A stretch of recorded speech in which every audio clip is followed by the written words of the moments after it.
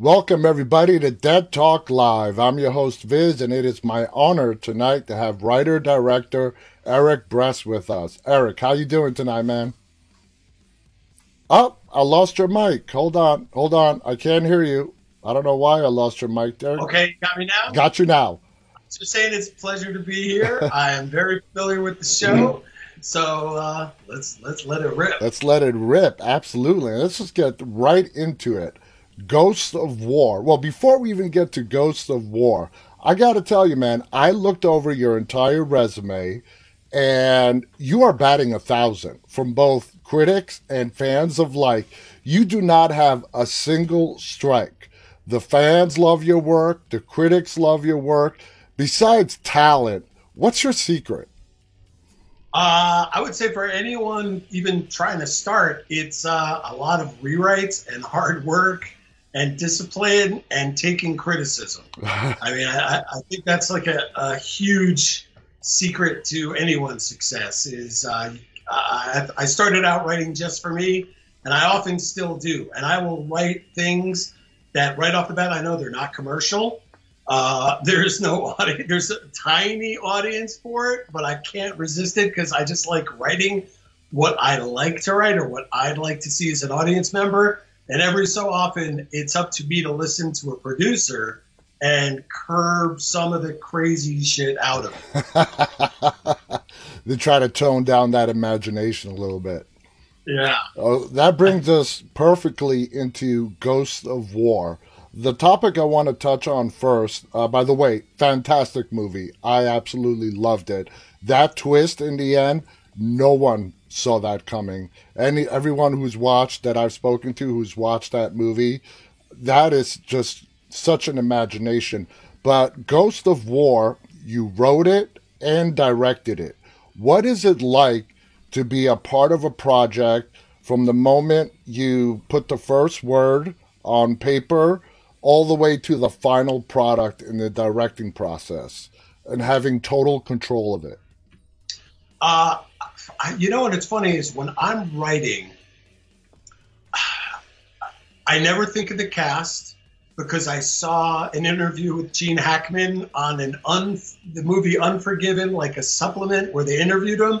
And he's like, I hate it when people come up to me and tell me that they wrote a screenplay just for me.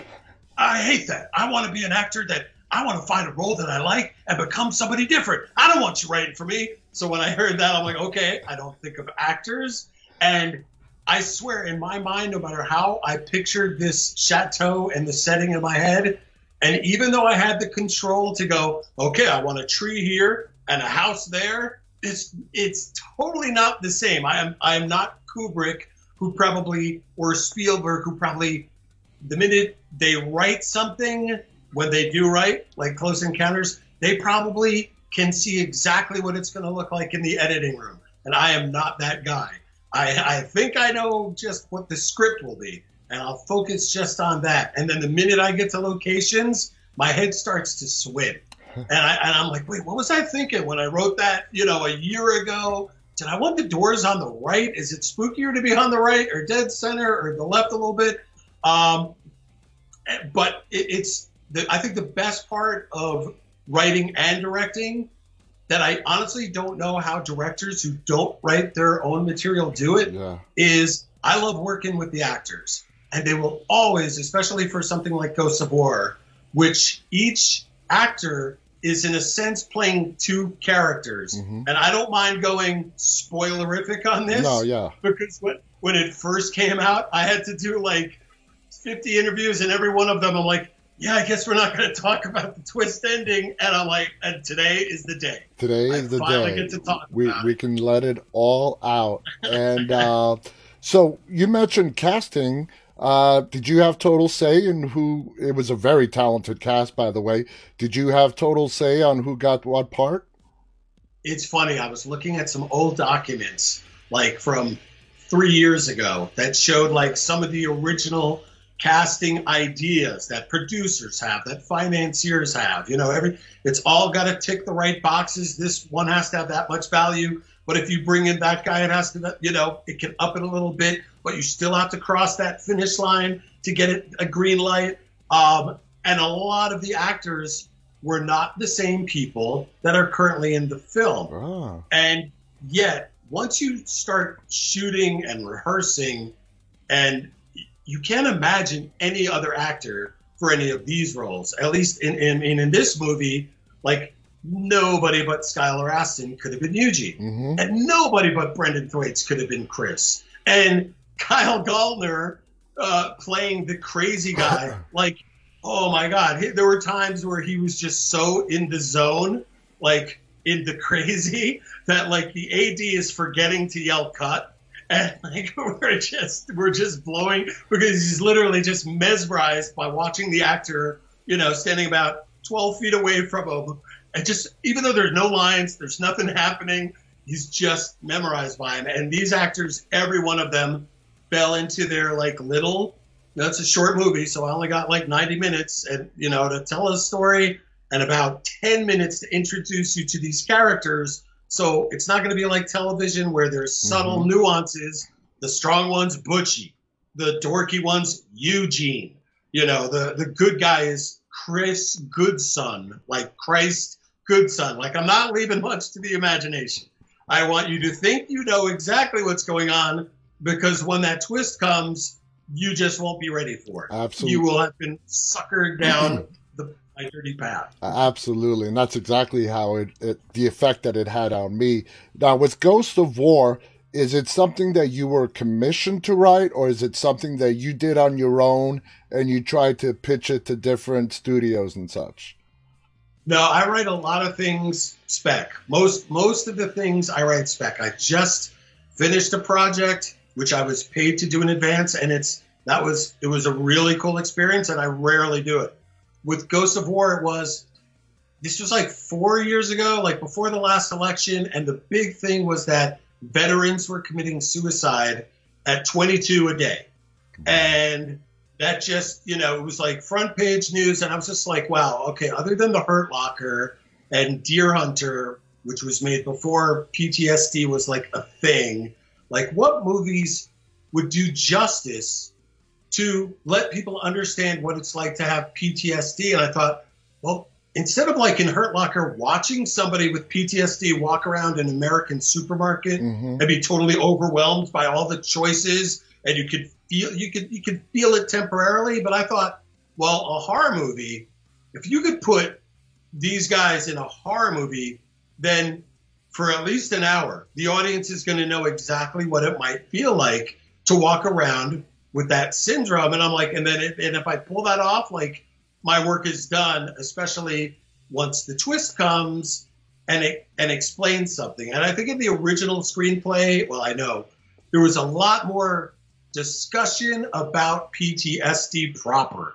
how it functions in the brain, why these characters were experiencing the things they did, why Kirk had, in the first scene of the movie, he talks about, oh, my cousin's kid brother tried to hang himself in my uncle's barn. And then we later learned that, no, that's Kirk, who between tours tried to hang himself in his uncle's barn, and it was manifesting through this story of a family member that he couldn't even get right, because he calls him my cousin's kid brother, and if it's your cousin's kid brother, it's your cousin. Exactly. And another one of the characters calls him out on it, and he still can't figure it out. He can't break through. And what I liked about the script is that almost every line has some hidden bizarre meaning like that. Yeah. And most are explained, some aren't explained. I don't mind when things aren't explained.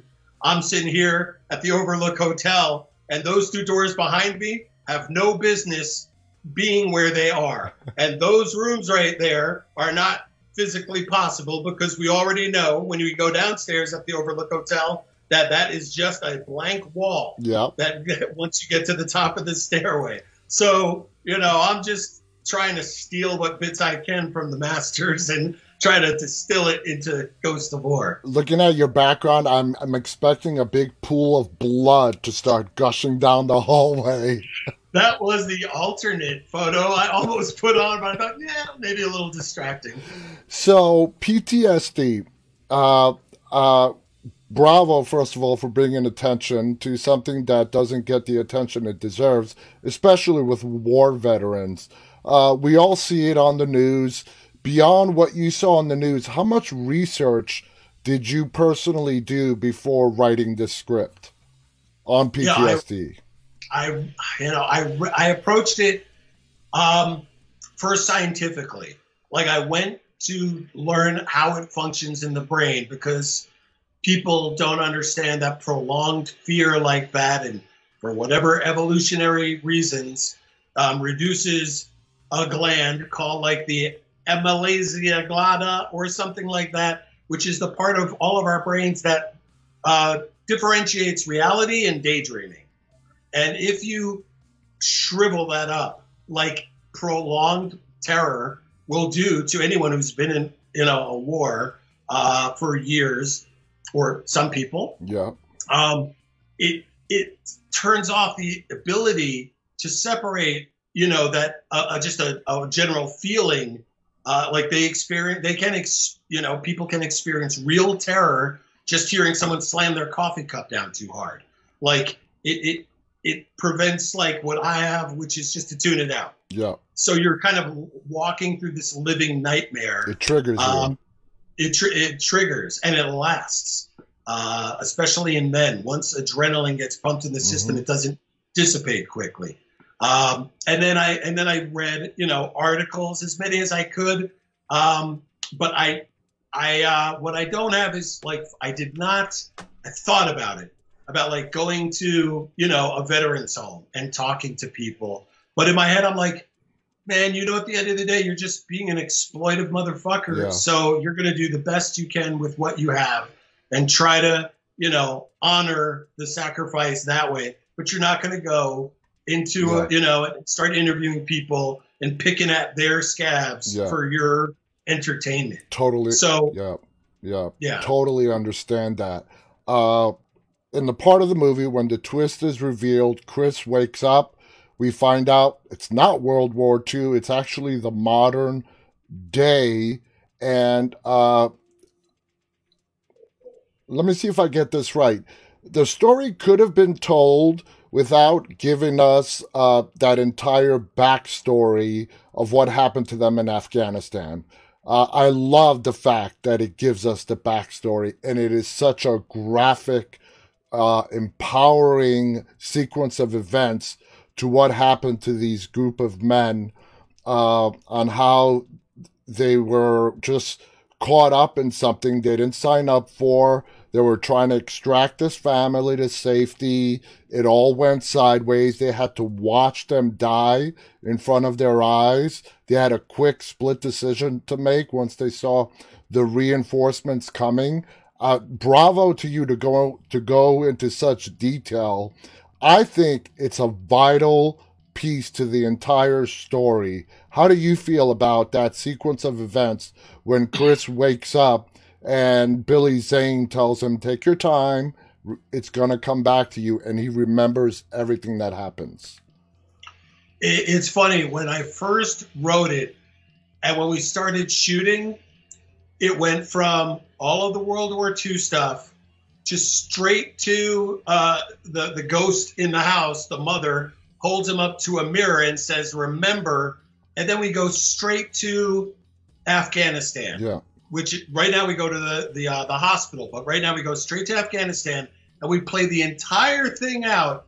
And then which was like 10, 12 minutes, and then they blow up, and then he wakes up in the hospital, like coming out of his induced coma.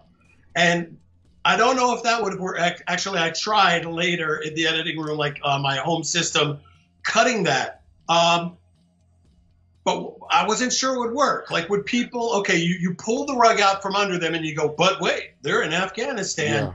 And then you go, but wait, this whole thing is from a simulator. And I thought it was literally halfway into the shoot. I just went, oh, fuck. That's not going to work. I don't think this is going to work. Yeah.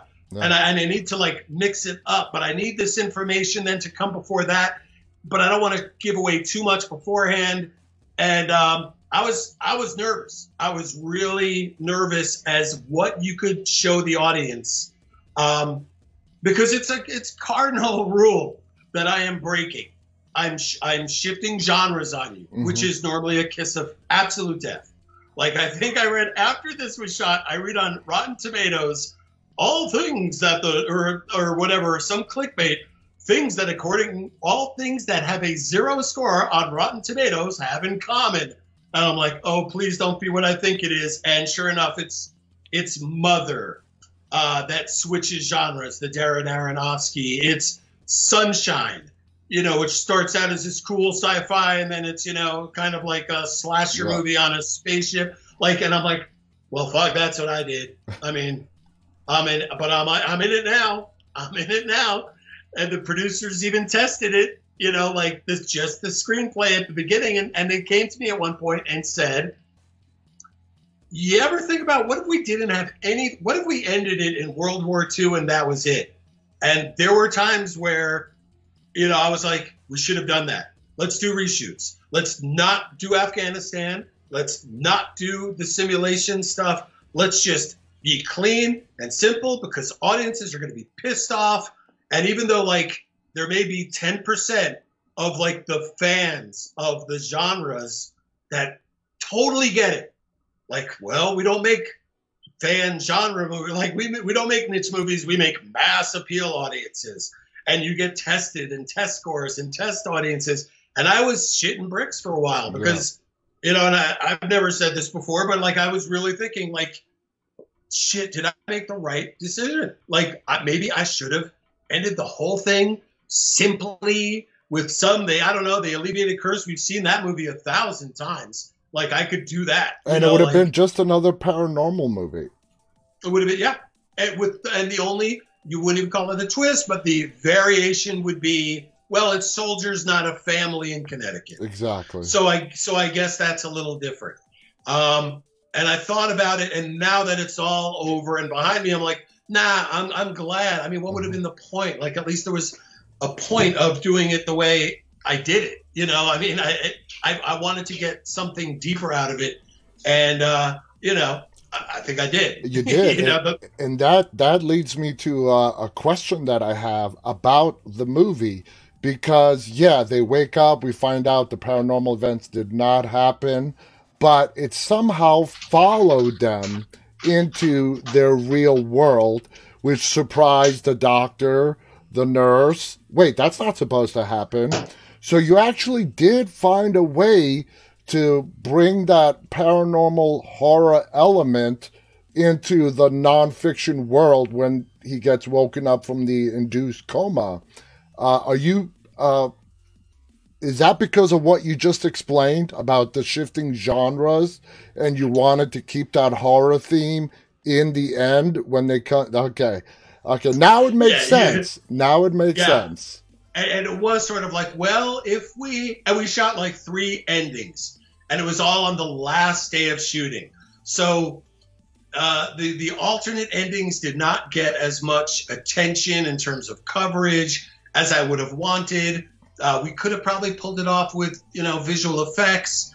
We had the elements to do something, but there was a version of this where Chris says, look, if I'm praying to the devil or saying a curse and, lighting something in a simulator, that is absolutely no different from doing it out of the Matrix. It's the same intent. It's the same, thing. That whatever connection to the other world, the supernatural, is happening. And in one alternate ending, the ghosts show up at the hospital, and you just see nurses and doctors being flung to the side as they come in on Chris, and then go to black, and there is no sort of return to the sim at the end. We just ran out of time and couldn't hoist all these actors and harnesses and stunt rigs to pull them out of the way. But I mean, that was one we were definitely going for. Fuck it, the audience is horror fans, and sort of drag me to hell. You think it's done. And then wait, the button isn't the coin thing, and and boom, and we're still on. And you're the expert. It seems like 90% of your horror is going to involve Freddy Krueger at the very end sucking mom through the window, and it wasn't in the script. It was just part of a quick 2-second reshoot. But that's what that's what made that film legendary. Is that return to the supernatural. Exactly. And I love how it ends. I really do. When Chris is begging the nurse, put me back under. I can help my friends. Because they were, if I remember correctly, they were starting to die on the table. So Chris is begging the nurse, put me under. And as he's being put under, you hear the nurse faintly whisper, but wait, you're going to lose all your memory. So he's going back in and he has no recollection of what he's going back in for. So we're left and with this heartbreaking ending that this person is going to end up reliving this loop for eternity. And Yeah. and it explains one of the beginning moments of the movie where he sees that shadow man smoking in World War II era. Is that the effect you wanted the audience to have, that he is going to be stuck in this never-ending loop? Yes, and in fact, we almost took a line that is planted halfway through the film. They're trying to leave the house, and some force prevents them from ever leaving. They keep going in circles and always winding up back at the house. And Eugene says, well, isn't that what they say? Hell is repetition. Yeah. And we were going to take that line and stick it in like a voiceover with a little echo. Well, isn't that what they say? Hell is repetition, Yeah. and boom, and like, we get it. But yeah, it was meant to be sort of, tragic, really. I mean, it is tragic. I'm a big fan of Greek tragedy, Yeah. Shakespearean tragedy. And the one thing this hero needs to do is remember his sins, and at the very end he doesn't. So he is destined to just go over and over. Yeah. Now, I believe the final scene before it cuts to credits is we see the Hellwig family in that little simulator part, coming almost into the real world. Do you want the audience to come up with their own conclusions on that? That there is no set answer. You don't have the answer to what did they cross over from the simulation into reality? Did they not? What is them showing up just before the credits roll? What does that mean? Why did all those events start occurring in that hospital room? Do you want the audience walking away and just let them reach their own conclusion? Is that what you were aiming for? Sometimes I do love ambiguity. Like, it's what makes films great. The end of The Graduate, that ambiguous ending. I just saw a movie Together. My girlfriend and I rented it for $6 on Apple TV. It a little too ambiguous, the ending on that one. It's not hard. It's just, it's just fun. But The Shining, okay, super ambiguous ending there. And I would love to see the footage that was cut at the very end, when Ullman comes back and meets Shelley Duvall, Wendy, at the hospital. Oh, I would kill to see that. But this, I felt, no, there is an answer. I don't mind. The answer may change the day of the week, but for me. But I really, what I felt was, you have a simulator which has its own rules. And the simulator, what we know is when Eugene, who speaks multiple languages in real life, is in the simulator and he opens up a book and it's written in German, well, the words are right there. It's like the simulator took part of everyone's brain, everyone's personalities, turns it into the soup of this squad, so the German words appear. When Eugene goes upstairs to get a lighter and Chris is downstairs, he picks up the journal and starts thumbing through and there's no words there anymore. It's because Eugene's not there to project his subconscious interpretation onto those pages. Mm-hmm.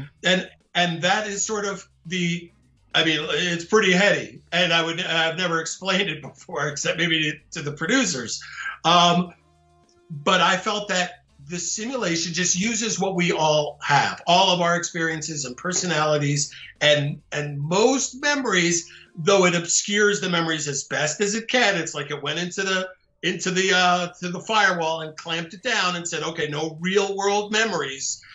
which is why these characters have memories like a dream, like of, oh, when I was a kid, I saw Abbott and Costello meet the mummy. Yeah. Well, that actually came out in 1950.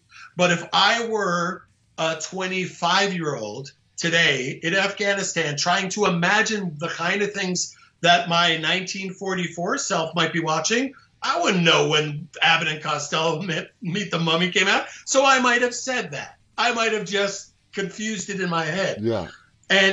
And for this, I believe these characters, the Hellwigs, were so embedded in the guilt and subconscious of all 5 characters that they just simply manifested, like the German words on the page. They became, within the sim, actual characters. So that, yes, they may be sort of interacting like ghosts in a matrix, so to speak. Maybe they're not fully formed flesh, but according to their subconscious, they're projected into their own version of reality, because all 5 subjects have that deep memory of them associated with the guilt, that rules them. So they sort of manifest there. So sort of these little hints at the end of the film where you see that family like trying to break through the sim. Yeah.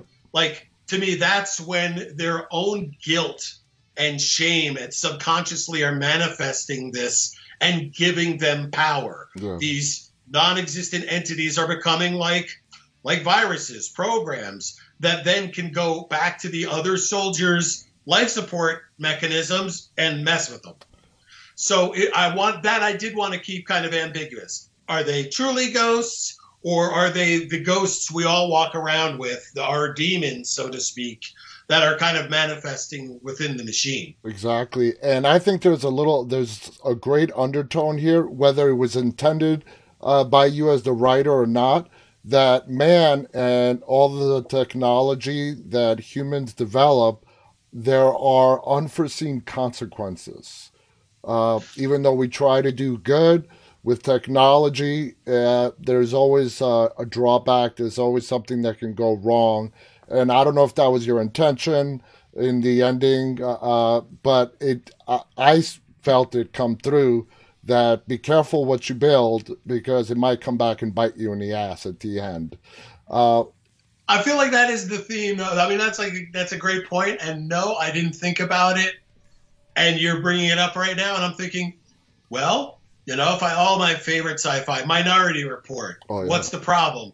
The villain, they didn't anticipate that the villain would commit a human error and then tamper with the program. Like, at the end of the day, it's always man. Yeah. It's always man who's meddling with technology, creates Terminator 2. Exactly. Skynet goes off the rails. Like, I feel like that is a theme that maybe was in the zeitgeist, and I just breathed in the air of it when doing this. So one of my favorite actors, Billy Zane, I've watched Billy since a long time ago. I forgot the movie where he was in with Nicole Kidman on the boat. Dead Calm. What a great movie. So good. Yeah.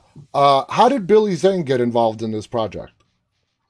Billy Zane had been friends for some years with the producers of the film. Okay. Todd Shepard and Shelley Madison. And we just knew at the beginning of this that we wanted somebody who by the end of the film, it was interesting because it was the trickiest role to cast, because you don't want the audience to go, I know that guy. Wait, he's a German major, and they shot him? Can't be. He's coming back, right? And, so like it would have been like we were torn, because we loved Billy. But we were like, should we go with an unknown? Like, this might be the only thing in hindsight you're going to kick your ass on Monday morning. Why didn't you go with an unknown? Because you're drawing too much attention and you don't want to reveal the twist. And at the end of the day, we took the chance. At the end of the day, I didn't say, well, I'll take that chance. At the end of the day, I said, I didn't know. But I do believe now, in hindsight, even though some people have pointed out to me, like, that was strange, and I thought he would come back, but not in the way you brought him back. I thought maybe his ghost would show up or something, but obviously, you know, he had to be the sort of the narrator, the explainer, the mentor of the entire what's been going on this movie. So, you know, it was a tricky bit of casting, and he, you know, man, he's just a pro. So he just comes out and nails absolutely. And I can assure you, there is nothing until that plot twist is revealed, at least for me, that gave it away. I mean, no hints, no clues. Even Billy Zane being the German soldier that gets into the fight, and, you know, Chris puts a bullet in his head. Yeah, I'm like, okay, that was Billy Zane. I know he's an executive producer. You got a little cameo role here. That's cool. Never expecting him to come back again at the end of the movie. Now, you seem, and it's amazing, I've talked to a lot of horror actors that have done, you know, horror but you are a true, genuine horror fan. I don't even have to ask you. I can tell just, you know, by your passion for horror. Do you envision yourself, or have you even written seriously to get onto the screen anything that is not horror related in any way whatsoever? Yes, is the quick answer. In fact, I do love horror. And here I'm going to pull back the Hollywood curtain just a little bit. Horror is my wheelhouse, professionally speaking. It's something I love, as long as there's some new twist, something different that I can do with it. I'm sure every horror fan, horror director, feels the same way. I don't think people intentionally go out to be, you know, derivative of their own stuff. But most of the stuff I write, and I cannot break out of my own horror trappings, is not horror. I mean, the last thing I wrote was like a Western, 1880 Oklahoma, and I fucking love it. You know, it's just like, I love that. Another thing I have out with a different director, because it's a bigger budget movie. It's sort of like a Forrest Gump movie, like truly tear-jerkingly, like a Forrest Gump of my generation instead of like my parents' generation. Yeah. Forrest Gump goes from like 55 to 1981 maybe, and this is more like 76 to 2005. You know, like just, you know, different. 9/11, you know, the OJ chase, things like that. We are a part of Gen X. Right, exactly. And it's a different Forrest Gump, but an equally worthy Forrest Gump has been written by me, I assure you. Probably the best thing I've ever written. And I'm really hoping that it casts up very soon, because there's a director attached to it right now, and he's got this incredible vision for it that's unlike any other movies. It's not like Sin City, but when you think of Sin City or Spider-Verse, like that's how out there this vision is to tell this story. And it's, you know, if it ever gets made, it's going to be amazing, you know? And so the answer to the question is yes, I love horror. I in a way, I find it hard to sit down and write horror more than you would think. Really? I find it like there's, like, I don't know, I grew up with the Coen brothers and the Kubricks, and like they never repeated themselves. You know, like they hit on every genre. And I don't have the street cred or cachet within Hollywood to pull that off and write my own ticket and go like, yeah, now I'm going to give you a Western. You know, I would love to be that guy. I will never be that guy. But sitting down to write horror is trickier because I want to do it differently. I wrote probably 5 years ago a movie called The Little Things That Scare Me. No relation to, it was probably 10 years ago. No relation to this other, The Little Things that just came out. And since then, one of the ideas that was, it's not ripped off. There's tons of serendipity in Hollywood. But I had, I wanted a family to move into the haunted house, And like when the ghost in Amity Horror says, get out, they do. But then like in Insidious, it follows the boy in Insidious. Yes. And before this is before Insidious. I know that because if Insidious had come out, I'd go, you went down the wrong highway. Been done, buddy. Right turn. Get off that friggin' road. And mine was the ghost. Who says the ghost has to stay in one location? It's found a new host. It's going to follow them to the hotel they're staying at. Mm-hmm. And then when it kills the wife and the father is held responsible and goes to jail, now we're going to jail. Now the ghost is following him into jail, which is its own sort of like Ghosts of War. It's got its own horror. Like, what is more scary than your average person going to jail? But now this ghost has followed him to jail. And the twist is that this sort of omnitemporal ghost that can see time, past, future, present, followed this guy because the ghost needed to take revenge on someone in that jail. And it just used this guy like a piece of dog shit on your shoe and followed this guy so he could seek revenge. Wow. And I brought it to a big studio that does horror. And I said, all right, now I've already kind of written the script, but I don't want to tell you that I wrote the script because then this won't be a pitch anymore. You'll just say, all right, send me the script. But right now I kind of want to leave you with more left to your imagination and excite you. And I talked about a couple of set pieces that could be so terrifying. So terrifying, I swear. Scarier than anything I've seen in years. And the reaction from the executive was, no. See, it's got to be in your house, see, because we feel safe in our house, see, and a prison's already scary, so it's not going to work. See, it needs to be in a house, and probably should be with a family. And that's when I was sort of like, yeah, man, that's the fucking problem with American cinema right there. Yeah, and maybe the thing I'm talking about would have been a B, not an A+, but it would have been something different. It would have been something no one's ever seen before. It would have been cool, I swear. It sounds amazing. And my philosophy on that is executives should stick to being executives and let the creators and the creative process, come up with the creating. But like you said, it's Hollywood. I've been doing this for a year now, and I'm getting a hardcore crash lesson on the super highway on the inside workings of Hollywood. So I totally hear what you're saying. Now, one last question on Ghosts of War before we go on, because you've had so many other successful films. How were you tagged to direct this? Did you pitch to direct it? It's only your second movie that you directed, or did they come to you and say, we want you to direct it? Yeah, I mean, after Butterfly Effect, which I co-directed with my co-writer, Jonathan Gruber, and then we kind of each did our own things because, he's got a family, I got my own stuff going on. Like you got bills to pay. It's not easy for writing and directing partners to go that road forever.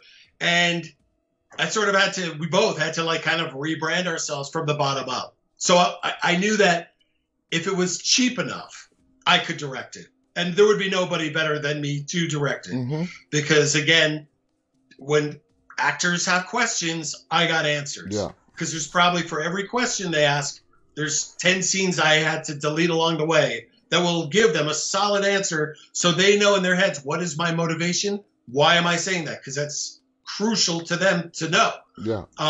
Even if the audience doesn't know, they got to know it. They're becoming it. So for this, it was like a no-brainer. I'm like, yeah, it's hard, and I'm going to direct it. And the producers of this film were like, great. It wasn't an issue at all. And that's kind of, if I write a screenplay for a movie that's got a budget of like 20 million and up, I don't get in my own way. I say you will find a director that you will be able to wave that name in front of investors, other studios, and you will get that package together, and there will be a green light. And my name is not quite at that tier. So I just want to be the writer of this, and let's all go with God. Doesn't mean I wouldn't want to. It just means in all reality, I don't want to slow down the process, right. And but this was like, no, I'm doing it. Like, there was no pushback at all about it. Good. So good. that was really great. And the producers from day one were absolutely amazing. I can totally tell your passion is with writing. How do you feel being behind the camera? Is that somewhere you feel comfortable with? Having done 2 movies now behind the camera, do you like it? Do you want to do more? It's funny. I do love it, but like, I was watching Requiem for a Dream, the commentary track, and there's the shot where Ellen Burstyn. It's this one slow dolly where they build an entire set, and Ellen Burstyn is on pills, speed, and she's vacuuming and she's cleaning and she's doing the dishes and then she's mopping the floor, and it's just this one long shot, and you hear Darren Aronofsky in the commentary, which unfortunately you don't get to hear now that we're not doing DVDs and Blu-rays and it's all over Apple. Yeah. But you just hear him go, "Oh, yeah, just watching the scene reminds me of how exhausting it is. It's just so exhausting. I remember this day." And you just feel like he's just remembering how exhausted he was. And that is directing, and that is not writing. Writing, you can run 10 miles, come home and write 10 pages, different muscles in the head. And I was scared. When I showed up in Bulgaria to shoot this movie, I was like, shit, last time I did it, I was like 12 years younger, and I had a partner, and we split off and we did different things. So like, God, I'm going to have twice the work to do. And I don't know. I have no idea. Can I even do this? Or am I going to be like passed out and sent to a hospital for operational exhaustion? And, but once you get there, it was awesome. I mean, cause I didn't realize, honestly, how much I feed on it. Yeah. Like the energy comes. I was so scared that normally you have a 12-hour shooting day. And I was so nervous that by the 11th hour, I wouldn't even be able to keep my eyes open. I was just going to be so exhausted. I'm such an old fart. How am I going to do this? I'm just going to fall asleep. And then you get there when there's only 1 hour left of shooting. Your adrenaline is like 10 buckets of cocaine. Wow. And you're worried you're going to make your day, because now I have 59 minutes and I still have 4 camera setups and I don't think we can do it. And that guy, he just walked into the wrong focus. Oh shit, this was the one we got to back up. And oh God, now it's already, no one seems even in a rush, but we got 46 minutes. And like, I never got tired. I never got tired. And as much as I love writing, I'm a bit of a ham, and I'm very empathetic. So whether it's in rehearsals, which I learned on The Butterfly Effect, like Logan Lerman, it was John Patrick Amador. He's playing the 13-year-old Ashton Kutcher. Yeah. And Melora Walters hasn't shown up to Vancouver yet for rehearsal. So I'm going to fill in for her character that day. And it's a very emotional scene, and it's one where I want him to have tears at the end. And I'm like, well, let's just go there. And I start like bawling, right? Like not, but the tears are coming down. And cause her character is bereft and struggling with the fact her son has had a blackout during this really traumatic event. And I don't know if it was because he was not expecting to see a grown man, the director, his mentor, 20 years older than him, cry.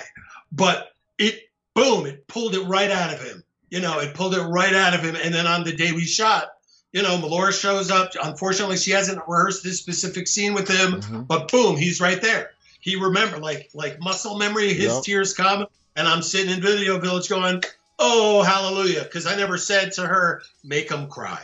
That just no time for that conversation.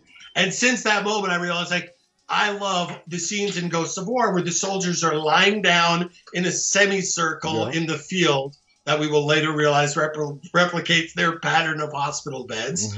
And this is a day that all of the actors, one by one, have to leave the set to get hooked up in their Afghanistan clothes to a rig that hoists them into the air after an explosion. Mm-hmm. So I keep losing them, and I have to like fill in for them and read lines or do my best, because I really kind of suck at it sometimes, but I enjoy it, like feeding lines to the actor who's having his close-up at that moment.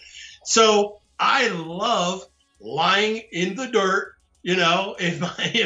with them, 6 feet away, interacting. And I've heard that so many actors, I think Frances McDormand, I just heard her podcast with her, and she was talking like, yeah, she hates the Video Village thing. She's like a real thespian who she needs to feel the eyes, quantum entanglement, if you will. She needs to feel the eyes of the director right beside the camera staring at her. Yeah. She's not going to break and look at the guy or look at the camera, but she needs to feed off the energy that will exist when observation equals interaction, and he's staring at her and she feels it. And I'm like, yeah, I get it. And when I heard her say that, it made me feel really guilty for all the time I have spent in Video Village looking at a 12-inch monitor going, I like the framing.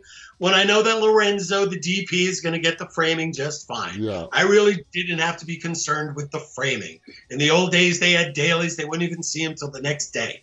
So, it was a lesson, but I enjoyed directing as much as writing, but it takes a lot more work to accomplish the same 2-hour event.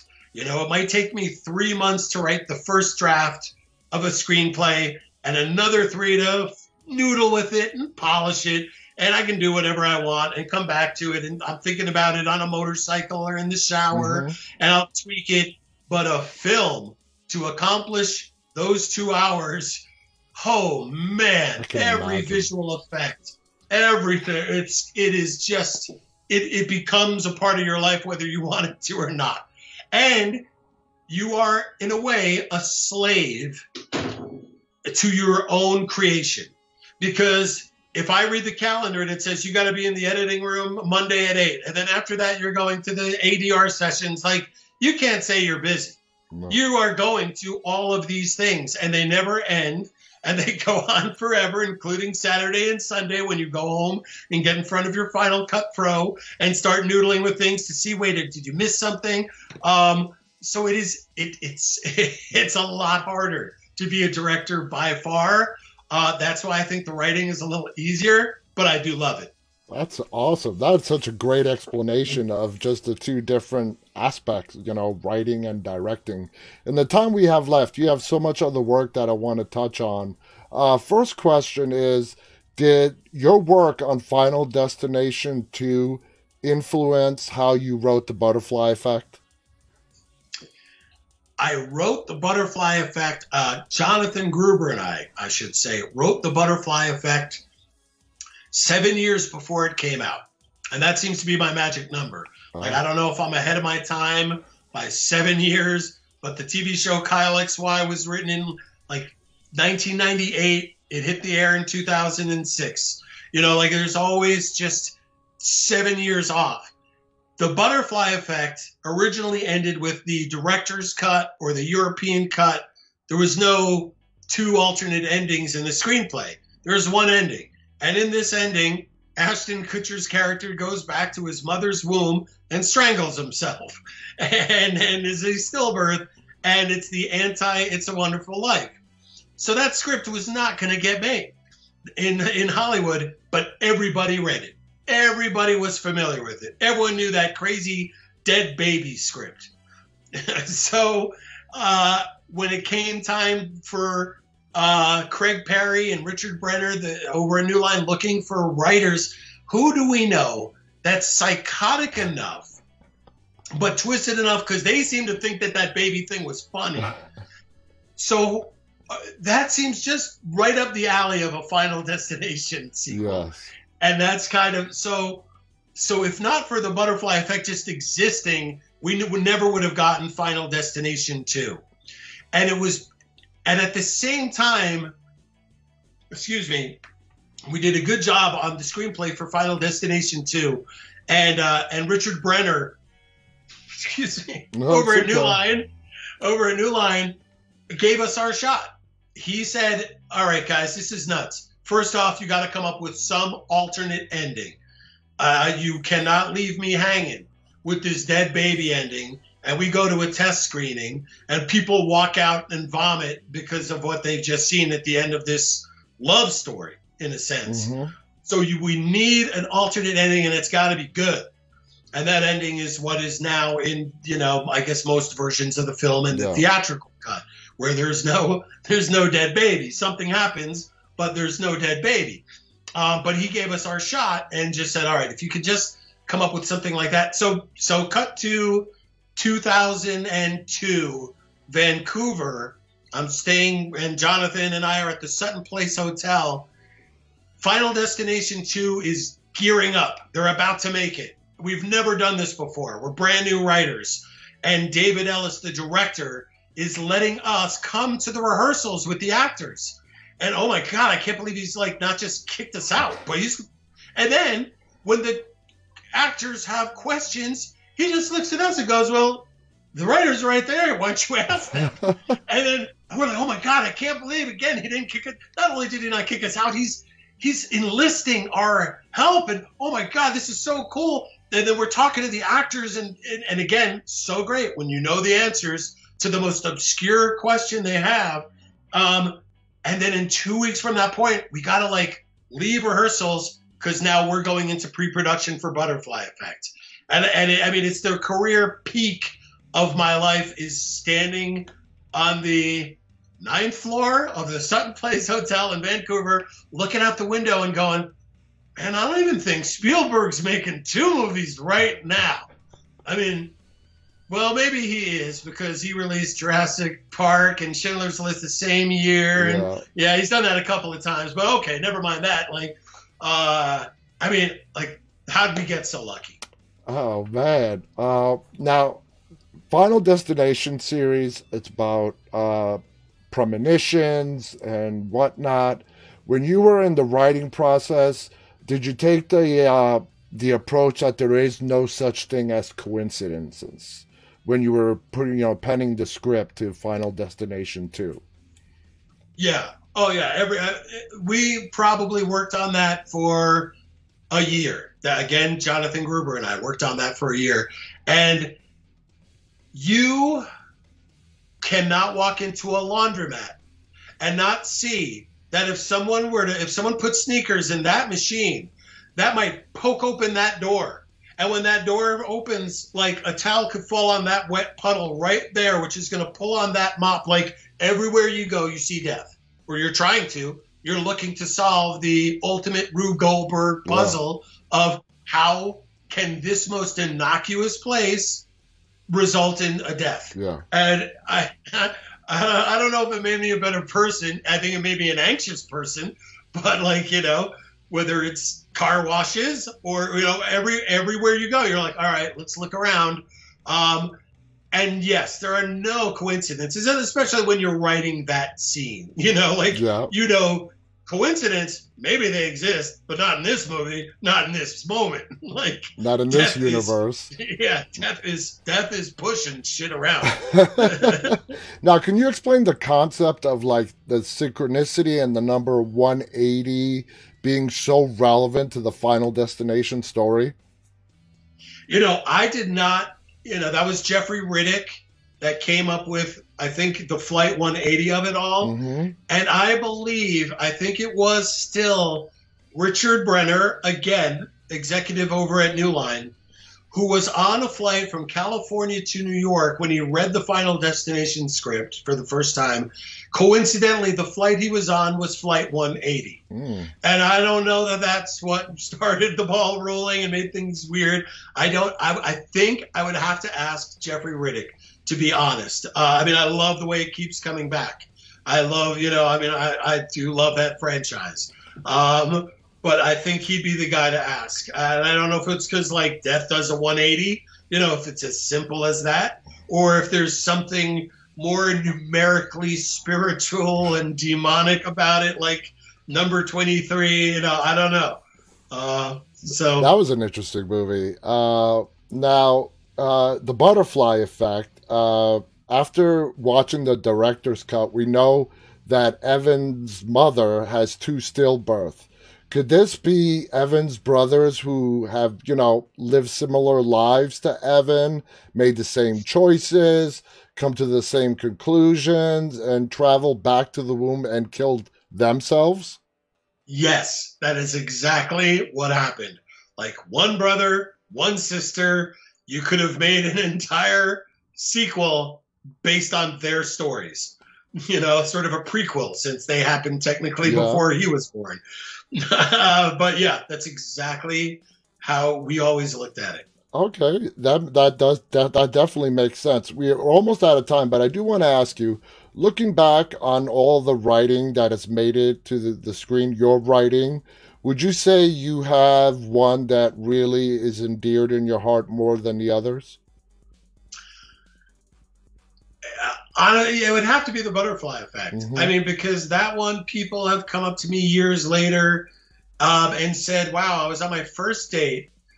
Well, and we went to see that movie, and we didn't expect that. We didn't expect it to be so heavy. Yeah. And even when I rewatch it, I'm like, God damn, man, that's depressing shit. I don't know that I would do that again. Like it is one dramatic beat after another. But then we went to a diner and we started talking about what would you take back? And the conversation between this couple got really heavy. Long story short, I don't know, they had a great relationship or something. But like, it's the one that endures, and it's the one that I feel is it's an intimate story, but it hits people like on a raw nerve. Absolutely. And I was looking at what like the IMDb critic score is for the butterfly effect. It's a 7.6 with nearly 500,000 people Yeah, voting on it. You know how yeah. rare it is to get a 7.6? I do because I checked that shit. So that goes to show you right there just the amazing piece of work that the butterfly effect was. Ashton Kutcher, this was really during his big heyday back then. Amazing work. Evan, we are out of time. I could swear we can literally go on for another 3 hours. Well, I want to bring up something with you because I was listening to another podcast. Total tangent, has nothing to do with me. It was a really interesting discussion you were having. It was a list of horror movie villains that weren't really the bad guys. Yeah. It's, which I loved, and I think number one was Carrie. Mm-hmm. Yeah, fair enough. Yeah. Then I don't know. And then it came up in another list too because, like I said, I do watch and listen, and it was one of the best horror. And I have to say, even though right now anyone watching this may go, "Wow, this Eric guy seemed really nice," right until the last minute, but I have to venture out. Carrie as a child was the scariest thing I'd ever seen. Mm-hmm. I hit frame advance when I knew someone already told me everyone knew the hand was going to come out of the grave. So when Amy Irving's walking through a cemetery, I hit pause. And for hours, I went frame by frame by frame because I was scared. I didn't want to just jump up and scare me when it came out of the grave. So I went frame, and then you see the rocks move. In one frame, I'm like, I'm terrified. I hit frame again, and it's like Stephen King's The Sun Dog. You advance the photos one frame, and it gets freakier. And okay, so granted, terrified me as a kid. Yeah. I watched that movie not long ago, and I defy anybody to say, when is that movie scary?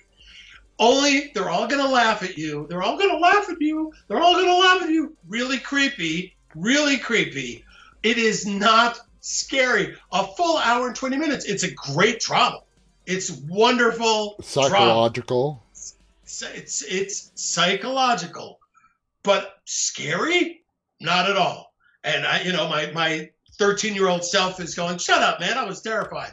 But as an adult, I'm going, "No, I love the movie, and Stephen King is the best author of all time, and he kills Shakespeare and all of that, no doubt." But like, it's not a scary movie. It's an intriguing movie. Yeah. Not scary. Not even horror. That's how Really. I feel about Jaws. To me, Jaws is not And a you said horror that. movie. And you said that, and that totally threw me because I'm like, wow, okay, you're right. You said drama first and foremost, maybe Thriller.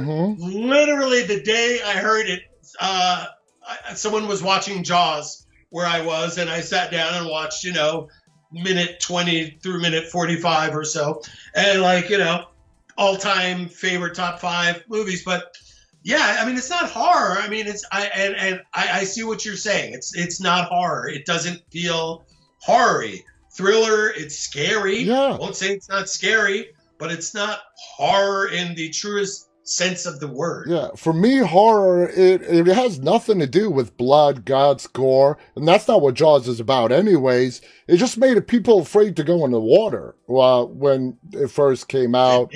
So I guess that is how the horror label got attached to it. But to me, Jaws, it was never a horror. I love Jaws. Don't get me wrong. I love Jaws. It's just, it's not a horror movie, in my opinion. Carrie, I absolutely agree with you. Psychological. Can you imagine anybody else than Sissy Spacek playing Carrie? Never. And then you see her in Coal Miner's Daughter. Yeah. You're like, oh man, that's the same actor. That's crazy. Or Nashville. And you're like, man, how is that? That's why it's acting, I guess. And in that list was Christine. Now, yes. Christine. Now, does it surprise you that there has not been anybody else? Because you can tell the story of Christine, how that car became possessed. Does it surprise you that nobody has ever attempted that?